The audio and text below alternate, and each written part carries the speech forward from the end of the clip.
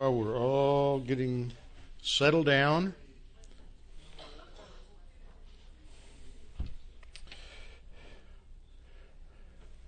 just a review of announcements.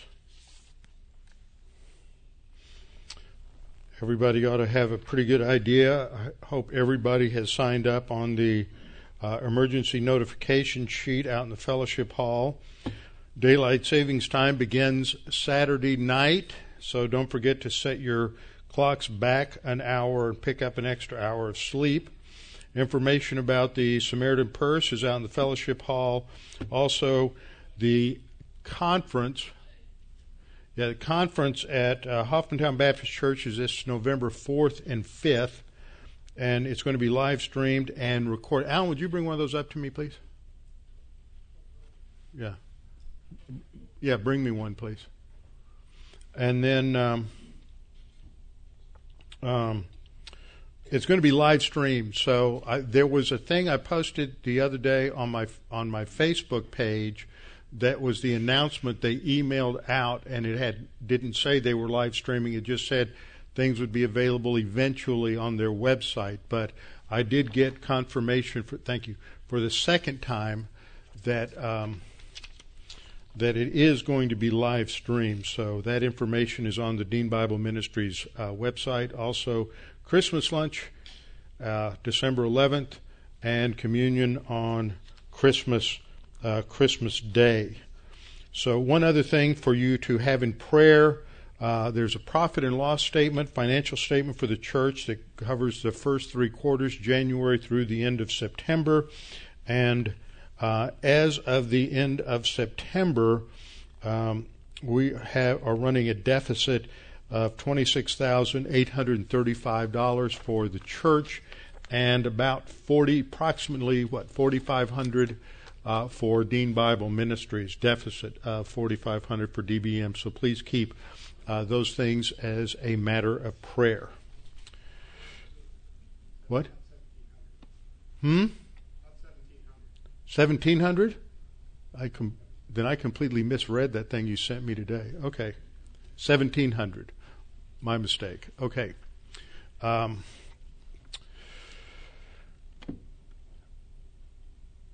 shall a young man cleanse his way? By taking heed thereto according to thy word. Thy word have I hid in my heart, that I might not sin against thee. Thy word is a lamp unto my feet, and a light unto my path. Jesus prayed to the Father, sanctify them in truth. Thy word is truth. For the grass withers and the flower fades, but the word of our God shall stand forever.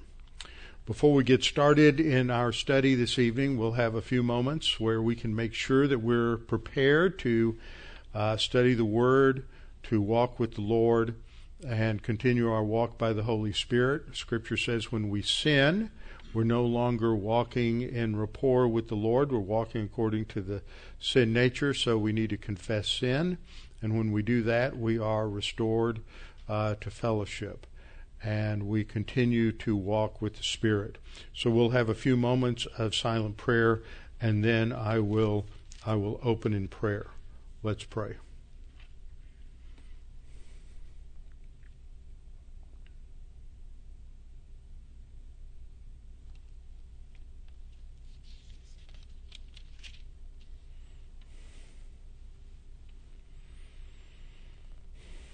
Father, we're thankful we can come together this evening to study your word, to be reminded of your faithfulness, that you are a God who will accomplish what you intend to accomplish in history, and that no matter what forces of evil are arrayed against your plan, even though at times it looks as if things are pretty dark, we know that you will bring about that which you have planned to bring about, and that the end game is that you are victorious. Father, we pray for our nation in this last week before the election next week. We pray that you will continue to allow information to come forth that will awaken people to the realities of the candidates, and especially the criminality on one side. And Father, we pray that you would expose those who would seek to do evil into this nation. And by evil I mean to go against the original intent of the Constitution. Father, we pray that you would awaken people spiritually in this country, because a return to the Constitution is only a minimal solution. The real solution is a return to the Word of God and to a focus upon biblical truth at every level of our culture. And therein lies the only real hope. Father, as we study tonight, we're reminded that no matter how difficult things looked for David, no matter how dark things looked, you were protecting him and providing for him, and you do the same thing for each and every one of us, and that we can be confident that you are the one who has secured us in our salvation, and you are protecting us day to day in our spiritual lives. And we pray this in Christ's name. Amen. Open your Bibles with me to 1 Samuel chapter 19. 1 Samuel chapter 19, and let me say by way of introduction that when we get to the end of this chapter, in my opinion, this is one of the strangest episodes in the Scripture. And some people may think that a talking serpent in Genesis chapter 3 is pretty strange. Other people may think of Lot's wife being turned into a pillar of salt is pretty strange. Other people may think of three Israelite young men surviving a flaming furnace is pretty strange, but this gets really strange. And it's because we just don't know enough information, and that's true about several things that are going on in the Old Testament, that we're told what was happening, but some of these details are a little bit beyond our understanding because we just don't have all the facts. So we're going to be looking at this 19th chapter, and the focal point here is that David continues to come under assault by Saul, either directly or indirectly. And as he lives his life, he has to deal with the fact that his father-in-law has a murderous rage against him that comes on him at times, and he knows that on the one hand he can't do anything against Saul because Saul has a unique position among all authorities in history, and that is that he is the Lord's anointed king over God's chosen people. And Saul's murderous rage seems to be only directed against David at this point. And so we are going to understand some things about how God protects David and how we can respond in circumstances when people seek us ill and would seek to harm us either by destroying our reputation or by personally attacking us, slandering us, people calling us names, people doing things that seek to harm us and to hurt us. And sometimes these are people we know, people we love, people who are in our family, and we have to come to understand how we as believers are to respond to those who would seek to destroy us. Jesus captures this in the Sermon on the Mount, that we are to love our enemies. And that doesn't mean that we become doormats or that we just walk in front of them bare-chested so they can bury the hatchet deep into our chest.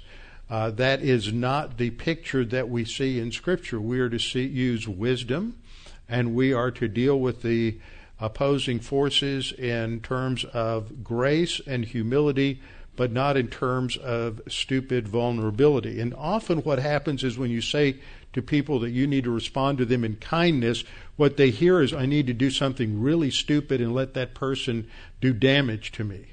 And that's like that's a non sequitur.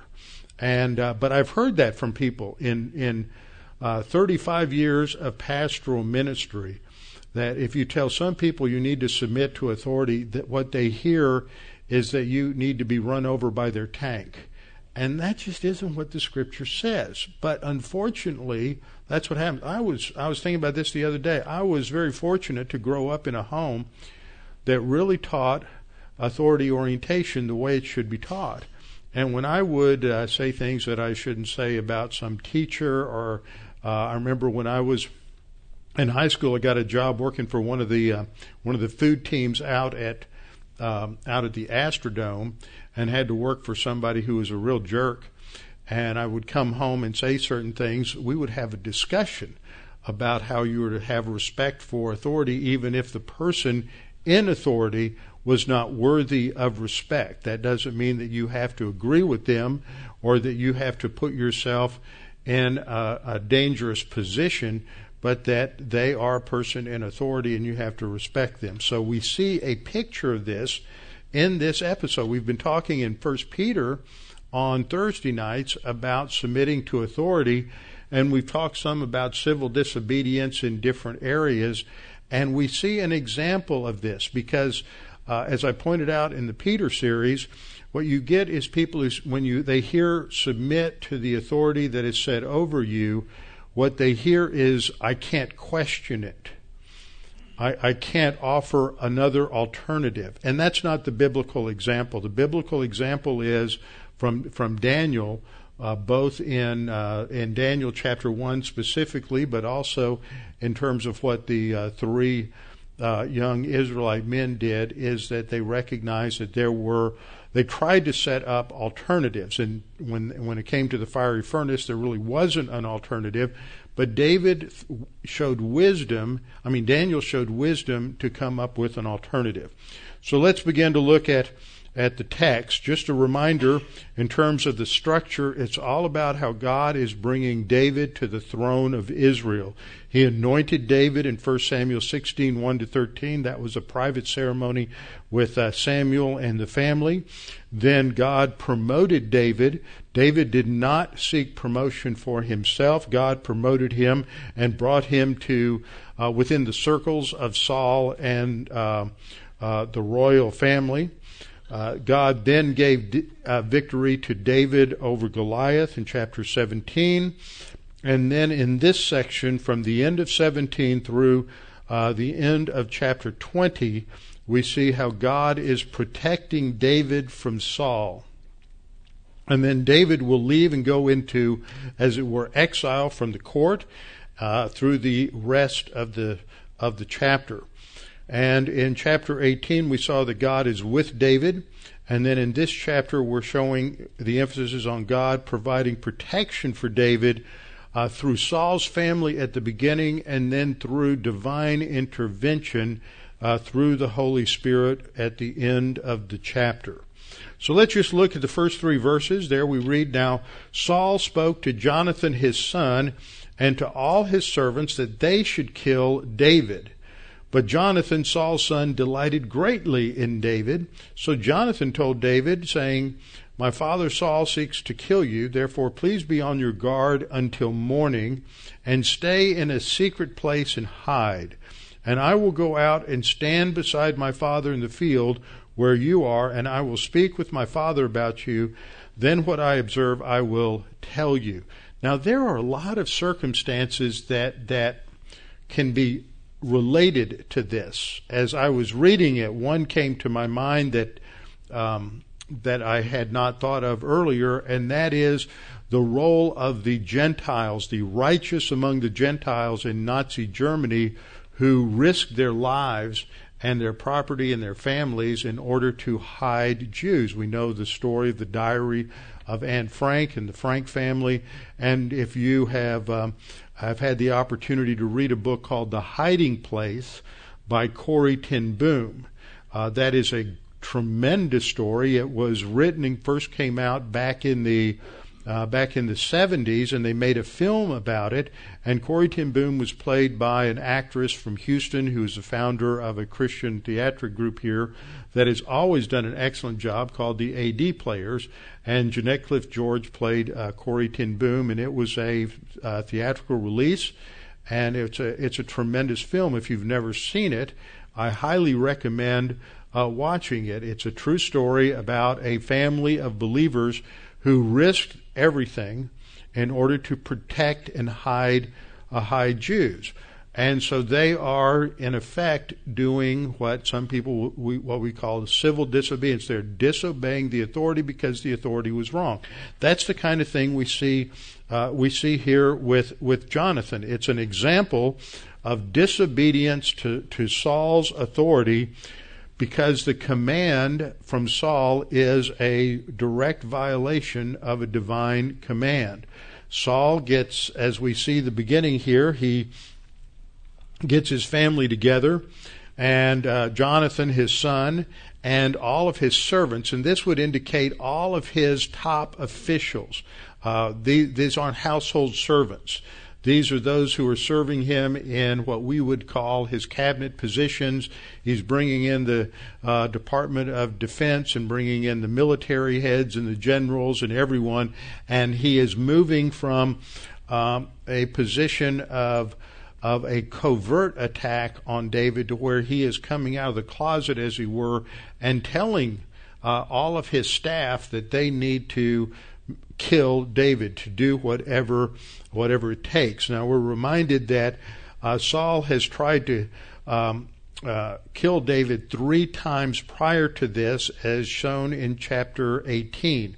In chapter 18, verse 11, there was a situation where David came into play for Saul as he was being tormented by this evil spirit, and twice we're told that David had to dodge a spear that Saul threw at him in order to kill him.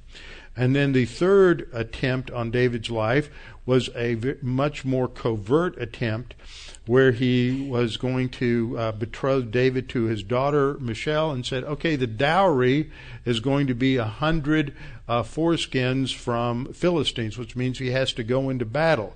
Sometime later in David's life, remember, he's going to be caught having adultery with the wife of one of his generals, Uriah the Hittite.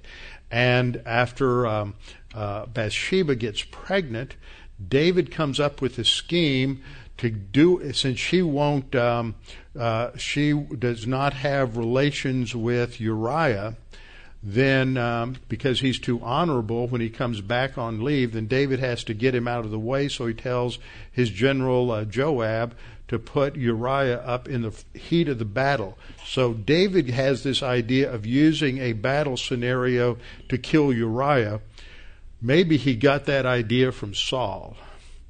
And Saul has that same idea here. We're going to put David in a battle scenario and let the Philistines take care of the problem for me. And so that failed, because God was with David and God protected David. In fact, David doubled and killed 200 Philistines and brought the dowry to Saul. And here we're going to see the fourth attempt on David's life, when he pulls Jonathan together with the servants and instructs them to kill. And it's possible that the word here for kill, which is your normal word for kill in this structure according to several of the Hebrew dictionaries, has the nuance of execute or assassinate. That's the idea here. He wants David taken out. He wants them to be his hit squad to take out David. But the problem is that Jonathan, as we saw back at the beginning of chapter 18, has become extremely close with David. They have become, what's the term today, BFF. They have become very close. They are best friends, and they think about the Lord. They think about doctrine. They are focused on God's plan for Israel. And so we're told there that Jonathan and David's souls were knit together, and Jonathan loved David as his own soul. And that in the context is the context of a covenant. Verse 3, they made a covenant together. We might relate that to some sort of Native American Indian tribal practice of becoming blood brothers. So the language of love there, you always have liberals who come along and they try to read something homosexual into that, and that's just not acceptable, because the language is in the context of a covenant, and that even though ahav is used there, it means faithfulness and loyalty to this covenant to one another. So Jonathan, we're told at the end of verse 1, delighted greatly in David. That means that he liked him very much. They were very close. And so Jonathan takes this opportunity to protect David. Now, one of the things that we see going on here is a preparation of the readers and of the nation that when David finally comes to the throne, by knowing these facts, they come to understand that David wasn't working behind the scenes to try to defeat Saul or to overthrow Saul or to harm Saul in any way. So that even though when we get into 2 Samuel, we'll see that the tribes are divided, and that when David first becomes king, he's only the king of Judah, and he reigns from Hebron in the south, and it is some years before he unites all of the tribes. So the tribe of Benjamin, especially, which was Saul's tribe, is very suspicious of David. So the writer is making it clear that David is not doing anything to manipulate the situation to take the throne away from Saul. And in fact, David is protected by Saul's own family, by Jonathan, and then by his wife Michal. So Saul has instructed Jonathan to kill David, and Jonathan goes to David in order to tell him what Saul's up to. Now, this is a situation where a legitimate authority gives an illegitimate command. And by illegitimate command, again, as I have emphasized, when we have a direct order or command or law that tells us to do something that God tells us not to do, or tells us not to do something that God tells us to do, that is the only legitimate scenario for disobeying an authority, whether it is a parent, an employer, whether it is a president or a king or someone else in authority. And so this fits that situation.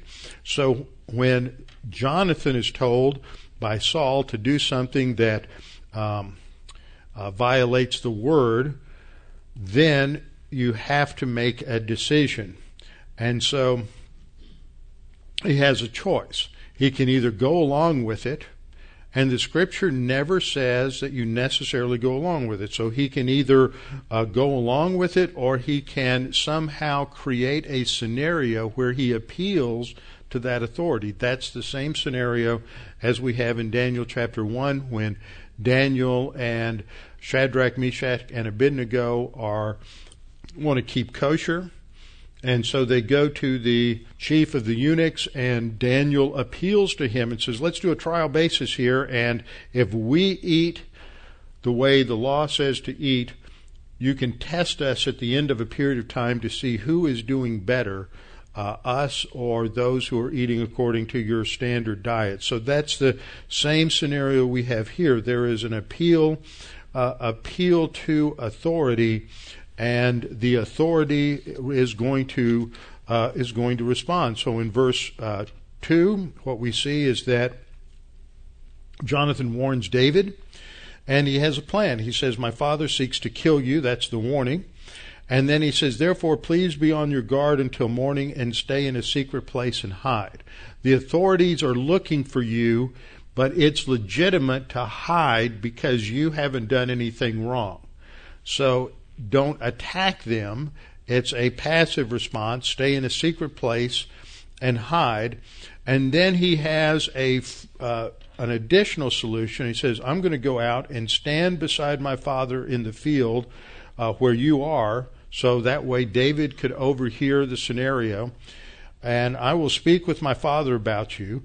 Then what I observe, what I learned from that situation, I will tell you. So he's going to appeal to Saul in that process. And then we read in verse 4, thus Jonathan spoke well of David to Saul his father. So now he goes to his father, and he reminds him of everything that David has done. David has never done anything to hurt you. David has never tried to take the kingdom from you.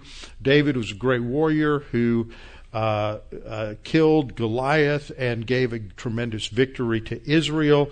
So he makes a rational case to Saul that he should not seek David's life.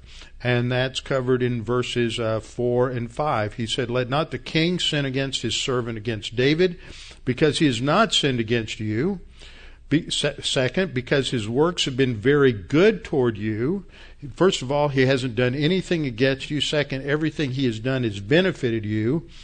And then he gives examples in verse 5. He took the life of and killed the Philistine.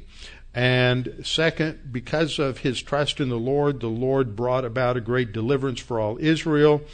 You saw it, you rejoice. So he's reminding him of what he knows from his own personal experience.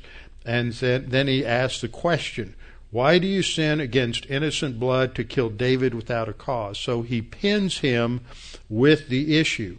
And the result is that Saul listens to him in verse 6 and swears an oath, "As the Lord lives, he shall not be killed." Now, I think at that moment, Saul was being honest, that he recognized that what Jonathan had to say was true, but his character is behind this. And because he is in a carnal free fall, it's not going to last very long. Too often we see this kind of thing with some of our political leaders, and so we have to take what they say with a grain of salt. The result is that Jonathan called to David and told him all of these things so that he was able to bring David to Saul, and he was in his presence as in times past. So some time goes by now, and everything is fine because of the way that Jonathan, in wisdom, has approached the problem of authority. But then things flared up again with the Philistines, and every time there's something going on with the Philistines and David is in a positive position, it always provokes this jealous rage, this anger on the part of Saul. So verse 8 tells us that war develops again, and David went out, fought with the Philistines, struck them with a mighty blow, and they fled from him. So again, he's going to be praised by the people. Saul was not present, and so now the evil spirit, again, it's the same term we've seen before, this evil spirit that God permits to come upon Saul. And again, I want to emphasize the term here is not to go into Saul. It's not demon possession. It is an external influence to come upon Saul. And that's a phrase that we see primarily also with the role of the Holy Spirit. We're going to get into the role of the Holy Spirit in the Old Testament before we finish the chapter. But that is this external influence. And this evil spirit came upon Saul as he sat in the house, and he has his spear in his hand, and David is playing the harp again to soothe his feelings, and we have David with a little music therapy going on, and what happens is that Saul picks up his spear and tries to kill David one more time. So this is the fifth attack on David, David flees and escaped that night. So this was his attempt to pin David to the wall. Then in verse 11 we see the sixth attempt. This is the sixth attempt. So Saul sent messengers to David's house to watch him and to kill him. So he sends an assassination squad to kill David at his home. So David goes home, and he is with his wife, Michal, and she warns him. So Jonathan has warned him and protected him, and now Michal, Saul's daughter, is going to warn him and protects him and says, if you don't save your life tonight, then you're going to be killed tomorrow. So everybody understands that Saul is in this murderous rage again, and so he escapes that night. And in verse 12, he escapes out through the window. Now, the story goes on to say in verse 13 that she took an image. Now, this image is a teraphim. It's an idol, and it's a household idol. What we see, once again, is that people in the Bible aren't too different from a lot of Christians today, in that they still have a lot of superstitions, they still have a lot of pagan ideas that they bring with them into their Christian life.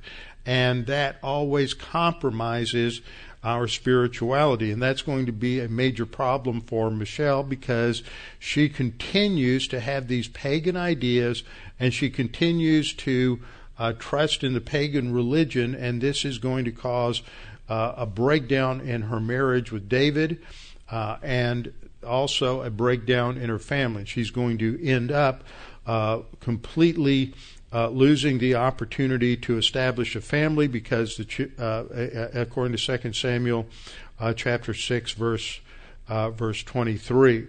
So when we read this in connection with Psalm 59, which we'll look at next time, we see how David uses the faith rest drill to trust God in the midst of this assault. So tonight we're just looking at the episode, the narrative, the situation. The next time we'll look at the details of David's thinking as it's expressed in Psalm 59, specifically in verses 9 through 10 and 16 through 17.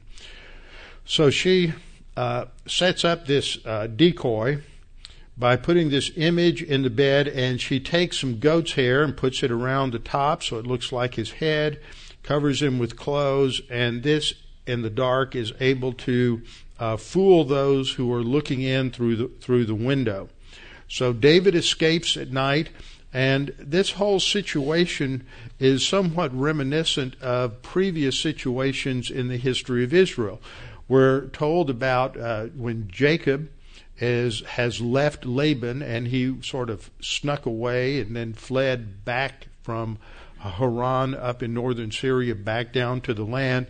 Laban is chasing him, and Laban says that he has stolen the household idols, which indicate the person who has the inheritance rights, the possession rights.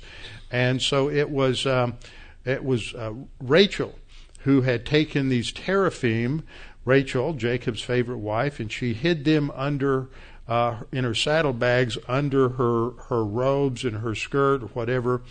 And so there was she's deceiving her father Laban and lied to him about having the teraphim.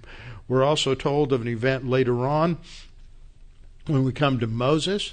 And Moses, as an infant, was put into the Nile by his mother in a basket of reeds, and then is rescued by Pharaoh's daughter, who is a pagan, who is an unbeliever. So we see how another scenario where God's chosen is rescued by a woman. Jacob is saved from Laban by Rachel's lies, and Moses is saved by the Pharaoh's daughter. And then David the spies who go into Jericho later on in Joshua, they're going to be saved by Rahab the harlot. So this scenario of God's chosen people being rescued by a pagan woman is sort of thematic through the scriptures. So then we come to the end of that particular episode, and then Saul realizes that David is possibly gotten away from him. And in verse 14 we read that Saul sent messengers to take David. He thinks he's still there, but he's hiding. And she says she's going to cover up for him. Says, well, he's sick in bed. You don't want to mess with him. And then he sent his messengers back and says, bring him, bed and all. Just pick up the bed and bring him to me. And so when they come in, they discover that it's the idol that's in the bed between the sheets. And then they come back, and the whole plot is exposed. And Saul confronts his daughter Michelle in verse 17 about her deception. Why have you deceived me like this and sent my enemy away so that he's escaped? And she answers again. She is appealing to him, but this is a little different appeal, because she recognized that Saul appears to be abusive to her, and she said, why should I kill you? And the idea is that she would have to defend herself and kill Saul. All of this just represents the family dynamics and showing how God is protecting David through Jonathan and Michelle. Now we're going to get to the third way in which God protects David, and this is through the ministry of God the Holy Spirit, and it is a unique situation that is occurring here in Samuel. So David fled in verse 18 and escaped and went to Samuel, who is back in his hometown of Ramah. And this is only, if he's been in Gibeah and he's going to Ramah, this is only about 2 or 3 miles away. And he goes to Ramah and tells Samuel everything that's been going on. And they stayed at a place called Naioth. And Naioth is not really a village. It is more of a term that means in the dwellings or in habitation. So they're hiding out with the people who lived in the village. They're not in Samuel's home. But eventually reports reach David, and he identifies get to Saul, and he identifies where David is, and so he sends out some of his troops to take David. And there's 3 of these things that happen here. The first one's described in verse 20. When they came to take David, and David and Samuel are with a group of prophets. And the text says that when they, that is the messengers, the hit team, sees the group of prophets prophesying and Samuel standing as leader over them, then the Spirit of God came upon the messengers of Saul. Now this isn't indwelling. He doesn't go into them. It comes upon them. It's that same preposition. Spirit of God came upon the messengers of Saul, and they also prophesied. Now what in the world is going on there? And when Saul was told that his hit team is now prophesying with the prophets, he sent other messengers. And he sends the second hit team, and when the second hit team gets there, the same thing happens. They also prophesy. They're also prophesying with the prophets. And again, what in the world is happening here when it talks about this kind of prophecy? Well, I'm 1 page short in my notes. That's always good. When the prophesying with the prophets. And then, verse 21,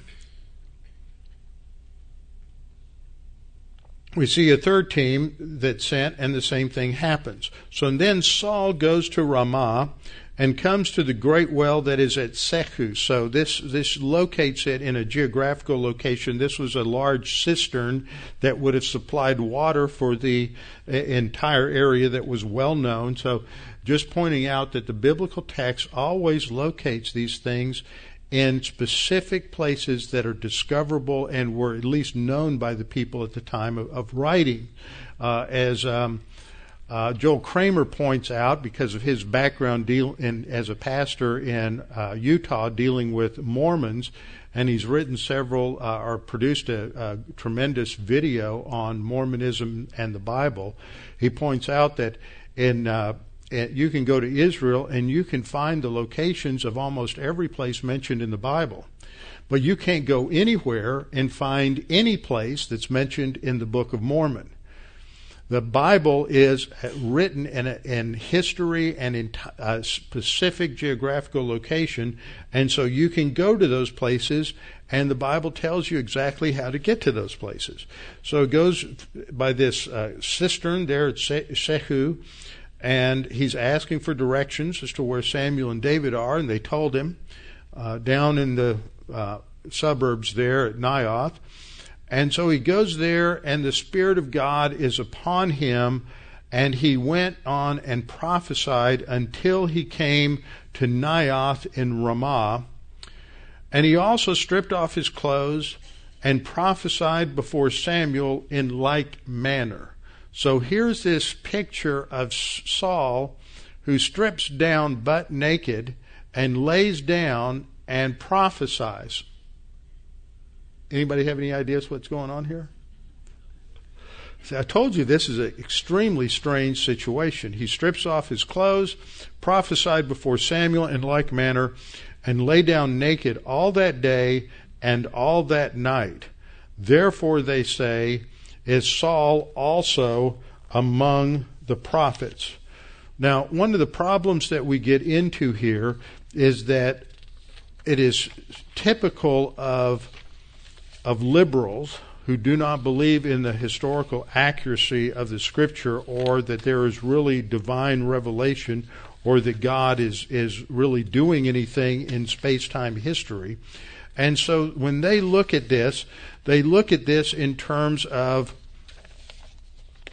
what the pagan religions are doing. And they interpret this as some sort of ecstasy, some sort of ecstatics. And this is what happens in pagan worship, is that through the use of various things, from hallucinogenic drugs to music to dancing, the worshipers work themselves up into some sort of trance, and they will pass out. And sometimes they would speak in glossolalic utterance. At other times they'll have visions. This would happen, for example, with the American Aboriginal Indian tribes, that they would use various different hallucinogenic drugs in order to get into some sort of trance-like state, and then they would have their various visions, and they would see their spirit guides would appear to them. And this was also a way in which they would celebrate someone's entrance into manhood, or a great victory, or some great event in the life of the tribe. When I first got out of college and I was teaching and running an in-school suspension class down in Channelview, I've mentioned him before, my boss was the counselor who oversaw the program, and he was a rather rotund, red-headed, ruddy Irishman by the name of Gene O'Quinn. But his mother was Quanah Parker's youngest daughter. And Quanah Parker was the last war chief of the Comanche Indians, who are quite a warlike tribe. And if you want to read a good book on them, you can read the book Empire of the Summer Moon. And it's the story of the Comanche, specifically that period, because Quanah Parker's mother was a young Anglo girl who was kidnapped by the Comanches somewhere up towards East Texas, up near the area around Buffalo today, just east of there, over around Mahia and that area. And the Parker clan had moved down there from somewhere back east and begun to settle in the 1830s and 1840s, and the Comanches attacked, and they killed a number and tortured a number, and they kidnapped a couple of the women, including Cynthia Ann, and took back. And so she basically grew up as a Comanche. She was brought and brought back when she was an adult many years later, and she never quite adjusted to white culture. But her son was Quanah Parker. And Gene told me one time that if you look in the history books and you see pictures of Quanah Parker, said look real closely. There's only one series of pictures that was ever taken of him, and as the chief, he was the first one to get the peyote button and chew it and get the richest hallucinogenic drugs out of it, and his eyes are all glazed over, and he's as high as a kite.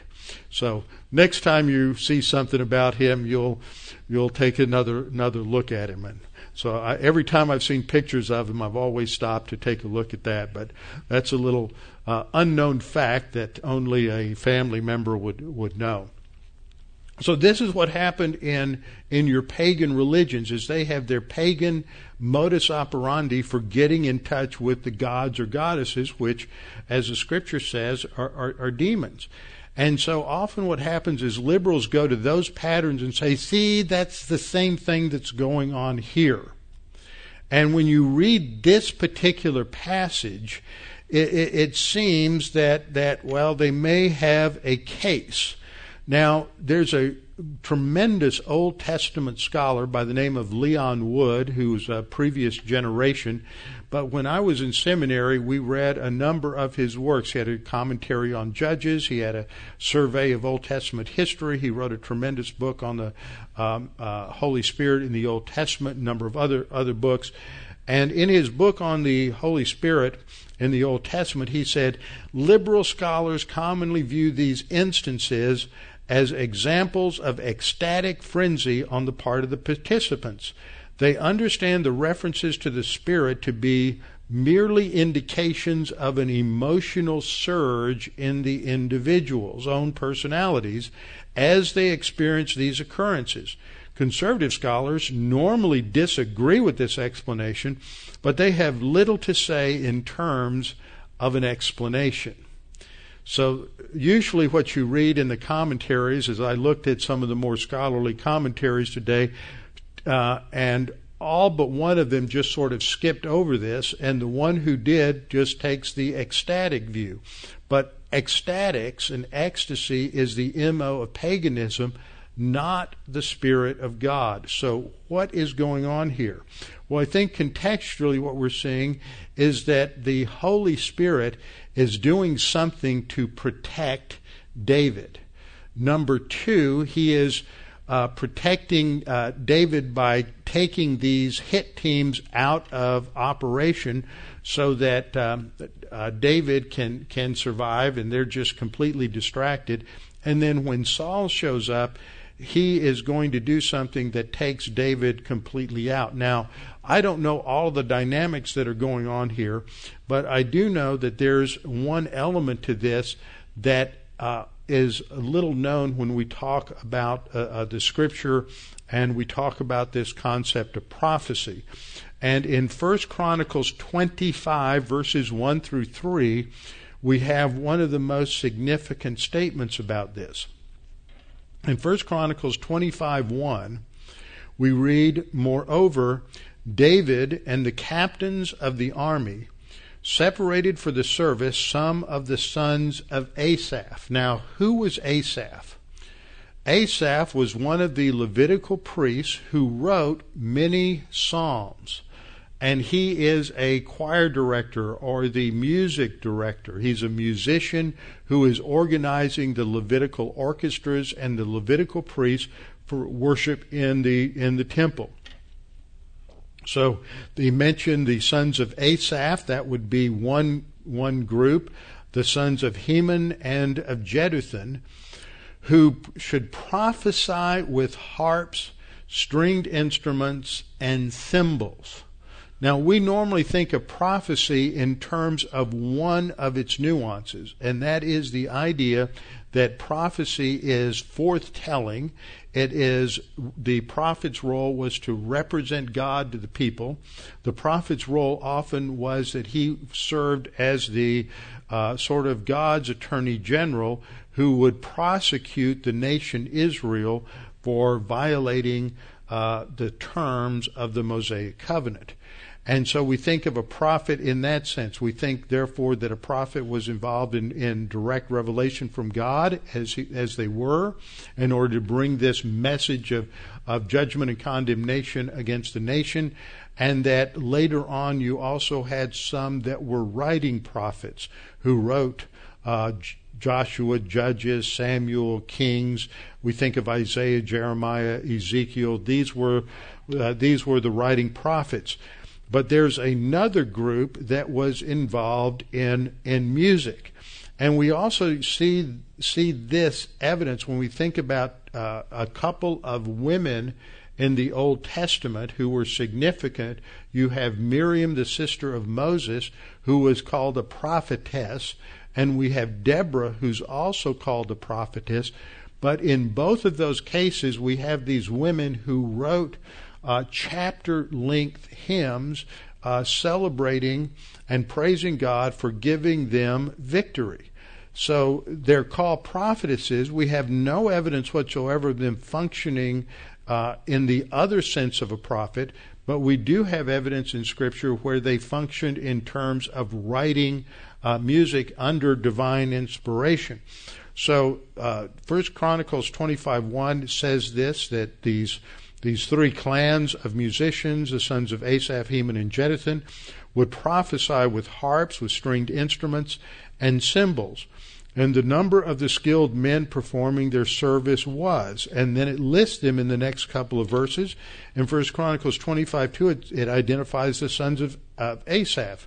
And after listing the sons of Asaph, it says that these are those who prophesied according to the order of the king. So that's the second time it says that these musicians prophesied.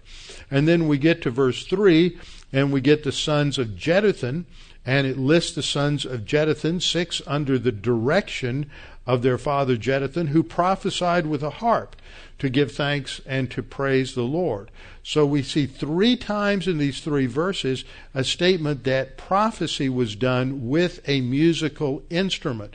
So that emphasizes, there's a lot of things that we could talk about in relation to music. I've done studies on that a couple of times back in our study of Revelation, and you can go back and listen to those, but that is very important. So we see this having to do with this distinctive role of God the Holy Spirit, and I thought I would just remind you of a couple of things in relation to the Holy Spirit.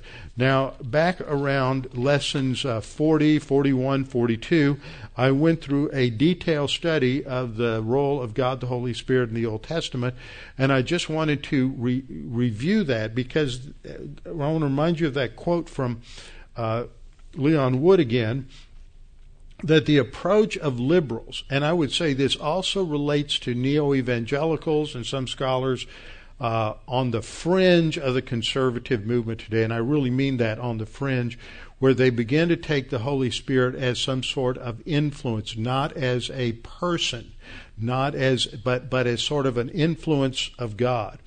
And so I just want to review a few things, skip through some slides, look at the Holy Spirit in the Old Testament. The Holy Spirit, usually when we think of the Holy Spirit, we think of the Holy Spirit in the more refined ministry that's explained in the Gospels and in the epistles.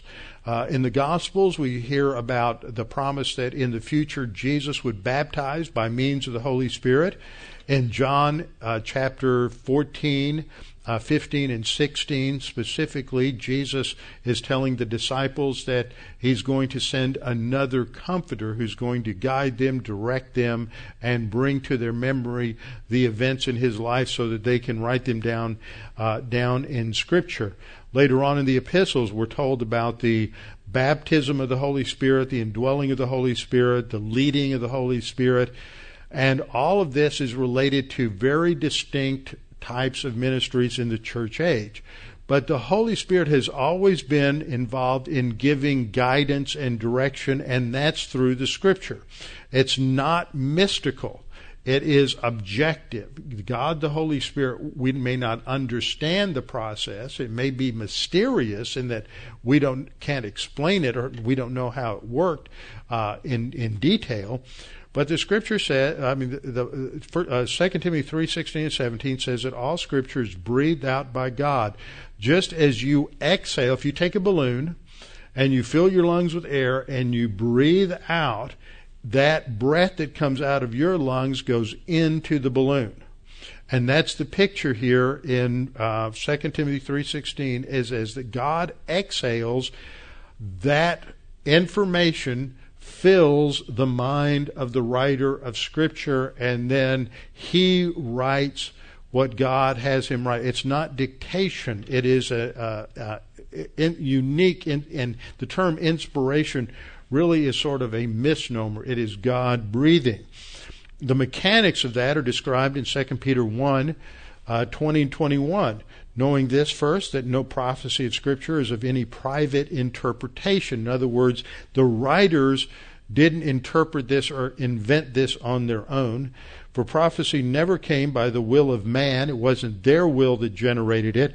But holy men of God spoke as they were moved by the Holy Spirit. And the verb that's used there for describing movement is the same verb that describes wind blowing on the sails of a sailing ship to move it across the ocean. It's an unseen force that is felt by the sails. So the writers don't see it, they can't quantify it, but nevertheless it is that ministry of the Holy Spirit that is moving them as they write Scripture. Further, second point, the Holy Spirit is the third person of the Trinity who's mentioned in Scripture from the very beginning of the Old Testament. And there's clear statements in the prophets, for example, in Isaiah and Jeremiah, where there are conversations between Yahweh and His Spirit, indicating that if there's communication and conversation, that He's not just talking to Himself, He is talking to a second person. But the first time we see the Holy Spirit mentioned is in Genesis 1:2. 1:1 says, "In the beginning, God created the heavens and the earth." So that starts us off there. Then the second verse describes the earth, and I believe that something transpired between 1:1 and 1:2 that is where I put the fall of Satan and a judgment upon the earth that left it formless and dark.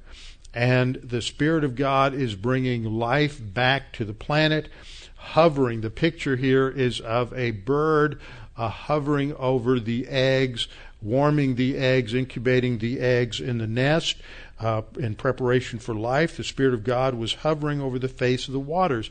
So the Spirit of God has a specific role in ministry from the very beginning of Scripture. This isn't something that gets invented by Christians in the New Testament. There are other passages in the Old Testament that talk about this creation. In Psalm 104:30, the psalmist says, "You send forth your Spirit. They are created, and you renew the face of the earth." That, I believe, is referencing or alluding to Genesis 1:2. Job mentions the Spirit a couple of times in Job 26:13. By His Spirit He adorned the heavens. And then he says His hand pierced the fleeing serpent. We'll discuss that, but that's probably an allusion to Satan through the use of the Holy Spirit. Job 33:4, "The Spirit of God has made me." So we see the presence and the ministry of God, the Holy Spirit, in creation of life, every single human life. And so there's a number of places that talk about the identity of the Holy Spirit as a separate person and who has all the attributes of personhood and all the attributes of deity. For example, the Holy Spirit is linked equally with the Father and the Son in the passage known as the Great Commission. Matthew 28:19, "Go therefore and make disciples of all the nations, baptizing them in the name of the Father and of the Son and of the Holy Spirit." 2 Corinthians 13:14, in the close of that epistle, the Apostle Paul says, "The grace of the Lord Jesus Christ," that's the Son, "and the love of God," that is God the Father, "and the communion or the fellowship of the Holy Spirit be with you." So again, the Holy Spirit is seen as equal with the Father and the Son. You see aspects of His personhood and His will in Acts 16:7, that He did not permit Paul to go to certain areas of Turkey on his second missionary journey. And 1 Corinthians 12:11, that the same Spirit distributes to each one spiritual gifts individually as He wills. So He has His own volition. We look at John 16:14, that He has specific responsibilities in the church age. He will declare things to the disciples that they will write in terms of the Scripture. And John 14:26, He will teach you all things and bring to your remembrance all things. I think that is talking about this disciple specific. One of the great interpretive issues in going through John 14, 15, and 16 is when Jesus is talking about something that is only true of the disciples and something that is true of the disciples as they represent the entire church. But this can't, verse 26, can't relate to the entire church because you can't remember something you didn't initially witness or do. And so when He says He will teach you all things and bring to remembrance all things, He's telling them that the Holy Spirit's going to remind you of everything I said, everything I taught, and everything that we did. Because the disciples heard it, saw it, and witnessed it, but you and I didn't. So this isn't a verse that He's not going to bring it to your memory because you weren't there to begin with. John 15:26, He will testify of me. And then we see passages that talk about the ministry, the personal ministry of the Holy Spirit. We're to walk by means of the Spirit in Galatians 5:16. As they're making decisions, at the Jerusalem Council in Acts 15:28, they say it seemed good to the Holy Spirit and to us to make this decision. Then we also see passages like Romans 8:11 that ascribe the works of deity to the Holy Spirit. But if the Spirit of Him who raised Jesus from the dead, so it's talking about His involvement in the resurrection of Jesus Christ in that verse. Okay, the third point is just a brief mention of the term ruach is the term that is used for spirit. Sometimes it refers to thinking, sometimes it refers to breath, sometimes it refers to wind, and we see, like its counterpart in the New Testament, lots of different meanings. Breeze, breath, wind, air, something vain or futile, empty breath. Third, the breath of God, which supports life. Genesis 6:17. Sometimes it refers to the human spirit, that immaterial part of man, whether believer or unbeliever. Sometimes it refers to the Holy Spirit, the Spirit of God, the Spirit of Yahweh, and that some of them also are somewhat ambiguous. Fourth point is that it's God's Spirit, the third person of the Trinity, not His influence, not His breath, but a distinct person who is said to have had a special relationship with mankind prior to the flood. Now, Genesis 6:3 is one of those verses that is often misunderstood. In most translations, it reads like the verse I have on the screen, "And the Lord said, My spirit shall not strive with man forever." Now, this comes at the end of the dispensation of human conscience, as it's talked about just prior to the flood that destroys all mankind. The whole world changes. And I believe that what happens is God has His garden, which is the Garden of Eden. When Adam and Eve sin, they get kicked out, and God sets up a battalion of cherubs around the garden to keep any human beings from coming in and corrupting the garden. And I believe God's presence, the triune God, Father, Son, and Holy Spirit, stayed on the earth during that time before the flood. Now, this word that's translated strive is a word that is used only one time in all of the Old Testament. Whenever you have a word that's only used one time, it's often difficult to define it and figure out what it means. The word is the Hebrew word yadon, and recently I purchased a new partial set. The whole set hasn't been finished yet, but it's the first 7 volumes, called The Classical Dictionary of Hebrew, which is the latest, greatest Hebrew lexicon. And in that lexicon, they define it as I have always believed it should be defined, as remain or abide. It's not my spirit will not strive with man forever. It should be translated, my spirit will not abide with man forever.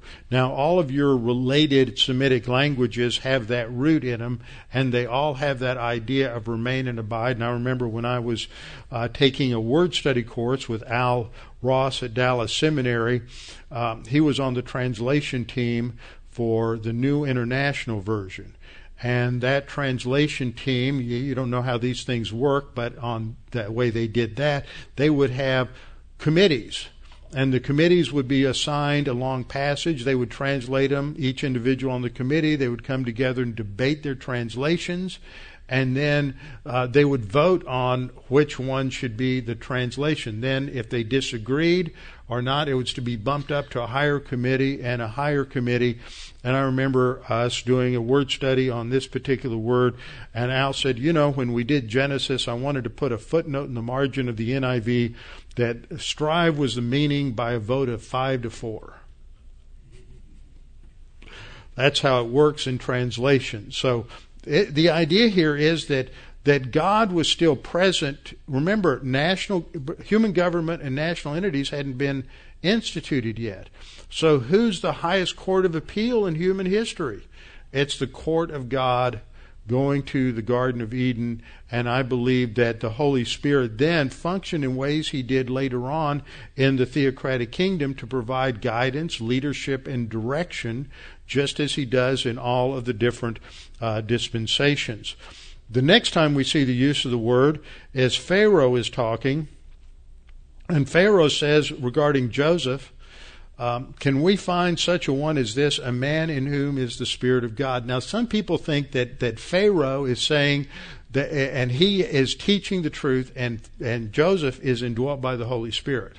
If so, there's only one other verse that uses the preposition in for the role of the Holy Spirit. Dr. Walvoord, president of Dallas Seminary, theologian, his book on the Holy Spirit takes it this way. We don't have time now. I'm not going to go through the whole quote. But he takes it that Pharaoh is not mistaken, that he is indwelt. The problem is that when he starts looking at he says further operations to this, further references to the same operation of the Spirit are not difficult to find.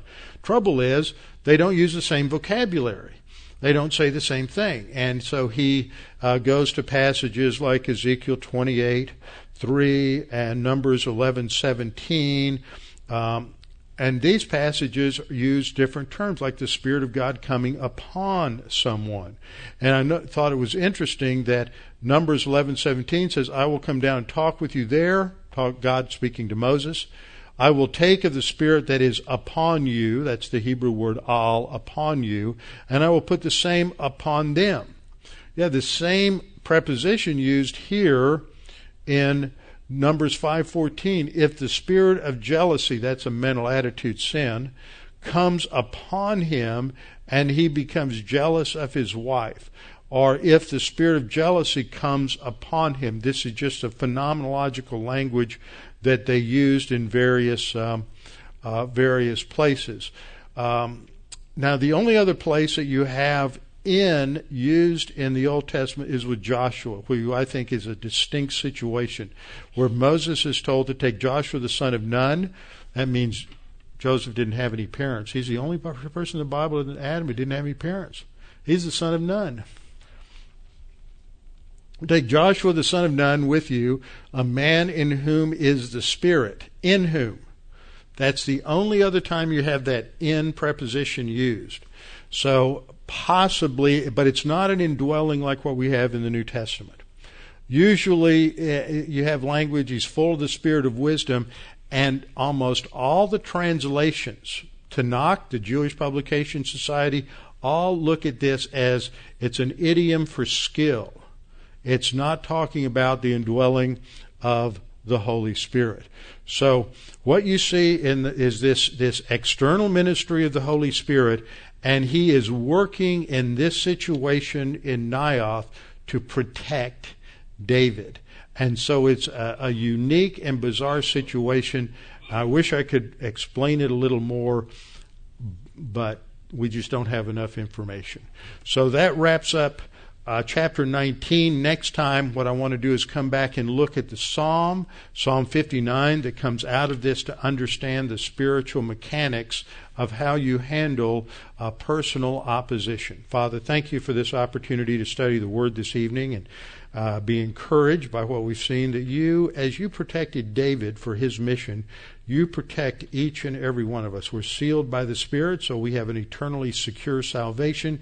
But in terms of our mission, you are watching over us and protecting us in the same way you did David. That doesn't mean there wasn't opposition or hostility, but that it wasn't successful.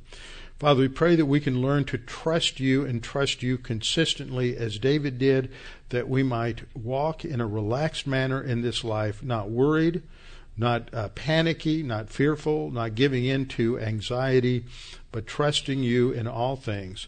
And we pray this in Christ's name. Amen.